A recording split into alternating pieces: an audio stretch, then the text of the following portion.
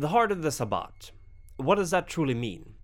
Tzimisce is its soul, Lasombra its heart. Some say the difference is in matters of corporeal and spiritual, that while the Lasombra tend to practical matters, the Tzimisce see to the morale and beyond.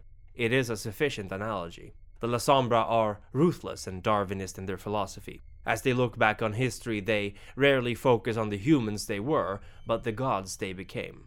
To the Lasombra, vampires are the next step of evolution, a master species to rule over the lesser kind as they see fit. And the Lasombra, in turn, shall rule over the other Cainites. The Lasombra founder is believed to have heired from the western Mediterranean area, and many of the clan's eldest likewise originate from this region of the world. The ocean has always been a strong element in Lasombra culture, and its inky, black depth calls to the clan in many ways. The Lasombra antediluvian was most likely a seafarer as well. The Sea People, a purported seafaring confederation known to have raided both ancient Egypt and the eastern parts of the Mediterranean region for hundreds of years, were supposedly worshippers of the Lasombra antediluvian, referred to as Lasombra at the time. The Sea People were feared, and their pillaging caused untold destruction to the Bronze Age civilizations in and around Greece at the time. As the volcano on the island of Thera erupted in 1627 BC, the Lasombra brood set out to other corners of the world to seek better fortunes there. The ash-covered sky made for ideal living conditions for the vampires of the shadows, but it actively worsened the lives of mortals, and thus they had to find sustenance somewhere else. Lasombra itself traveled far during this time, siring children in Africa and interior Asia, among them Montano, the strongest of the Lasombra anti-tribu. Piracy, or warfare between rival states, depending on how you look at it, continued in more or less the same vein for a long time in the Mediterranean, but as Alexander the Macedonian conquered and united the largest empire ever seen beneath him, there was little room for roaming pirates to loot and pillage as they were used to. Even after his death, his successors, the generals who each laid claim to parts of the land he had conquered, knew better than to tolerate raiders attacking their settlements. And when the Senate of Rome gave the General Pompey the mission to get rid of the pirates, he did so with gusto. Within a few months, he had effectively eradicated the last vestiges of the Sea People. During this time, the Maltese stronghold, an ancient fortress belonging to the Lasombra, was destroyed, and ever since the Black Citadel of Sicily would serve as the Lasombra's most frequent haven. Thus, with the end of that particular era of piracy, the Lasombra once more dispersed, exploring all corners of the old world, seeking out potential children to further their own goals and ambitions.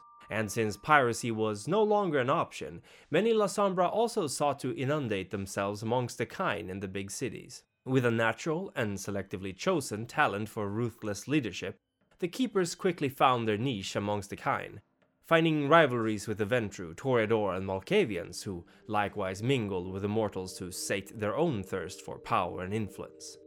Still, the Lasombra knew, or at least claimed they did, that direct rulership was never an objective in itself. Even today, you would be hard-pressed to find the Lasombra actually interacting with the kind she rules in any meaningful way.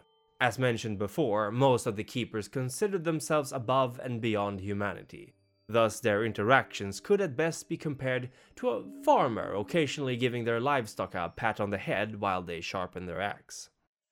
The paths of enlightenment, the Sabbat alternative codes of morality, are also said to have been, at least partially, inspired by the Lasombra code of ethics, which is known to have existed, in writing, at least from the era of the beginning of Christianity.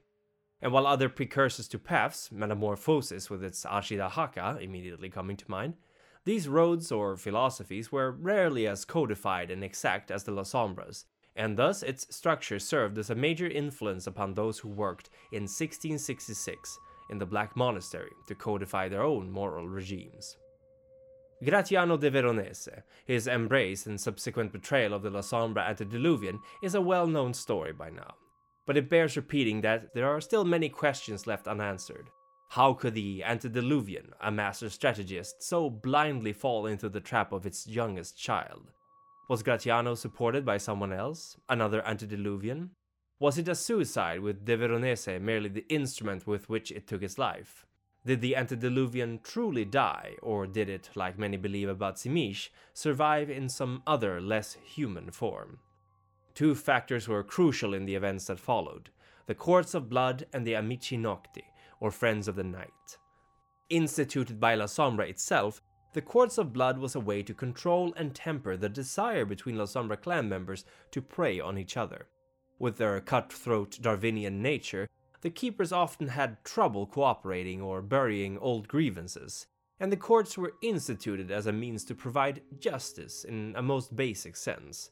A council of friends of the night who would hear the grievance, look at the evidence presented, and pass judgment. Naturally, far from every case put forth to this court ends with a verdict of destruction. In fact, over half of the cases are dismissed outright, at some loss of honor for the plaintiff, and sometimes a lesser punishment is deemed appropriate, such as destruction or appropriation of some of the accused's property. If they do end up deciding in favor of the plaintiff, the Lasombra has a limited amount of time and tries, depending on the verdict, to conduct the destruction, and witnessed by a court-nominated Lasombra. Should they fail to destroy the accused, the verdict will no longer be in effect. In theory, the courts are supposed to be anonymous, a sort of voice of tradition, abstracted from the myriad voices of individual Lasombra. While the trials are conducted in absolute darkness, any Lasombra who can perceive through it is allowed to do so. But to act upon their knowledge outside of the courts, to acknowledge that another Lasombra sat on their case, it would mean final death, almost guaranteed. The Amici Nocti are secretive about their true identities, and for good reason, as the blood courts are still a controversial topic to the rest of the Sabbat. As the courts exist outside the Sabbat hierarchy, it can upset the internal structure of the Sword of Cain, as a low-ranking Lasombra may indeed press charges against someone far higher up in the Sabbat chain of command, and may even win. But who are the Amici Nocti? The Friends of the Night are composed of certain elders and highly talented younger Lasombra who have been hand-picked to become members of the group. They are the Vox Lasombra, ostensibly formed to objectively and without bias guide the clan through dangerous times and protect its interests. Of course, as with any other exclusive political body, most members of the Amici Nocti are fully aware of what their own idea of the clan's interest is, and so pursue those goals. To join the Amici Nocti, one must be invited. If one fails the test to evaluate one's worth, there will never be a second invitation. Once you are a member, however, even if you are anti-tribu, you are welcome to participate in gatherings and courts. While relatively clandestine in their operations, enough Lasombra are friends to the point where most canines of the clan who have cut their baby fangs, so to speak, would know one or two members at least. When Gratiano had slain his sire, Lasombra, he publicly declared before the Amici Nocti that he intended to reforge the clan into something greater than it had been, and dared them to condemn him for it. They did not. In fact, a significant number of the friends joined De Veronese in his ambitions, while the others chose merely to observe. Gratiano in turn denounced the role of antediluvian, claiming that no one should pick up the throne after this, and that each clan member should be free to pursue their own goals and ambitions.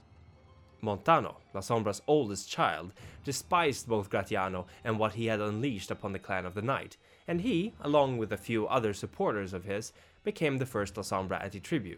Even before Gratiano's coup, Montano had realized that his brother had planned something, but the antediluvian did not listen to his oldest child's warnings. Montano had been sympathetic to the anarch cause initially, but his views were permanently soured when he witnessed what De Veronese brought upon the founder and eldest of his clan.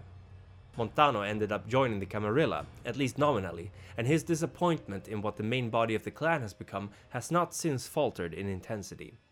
He does not remember the events of his sire's diablerie clearly, and believes that perhaps his memories have been tampered with, something that can only be done by one of his peers, or the antediluvian itself. The Primogen Council gives its eternal gratitude to Maximilian S. Hardcastle, whose wisdom and experience helped guide our council's decisions in these long nights, and best wishes to the elders Dante the Canine and What's That Smell? It's Blood for their loyalty and service to its cause. It would also wish to thank the Ancillae Edward Reed, Colin Gifford, and Harry Wyckoff, as well as its ardent neonates for their continued support. And thank you for watching. Now be careful out there, for Gehenna may soon be upon us.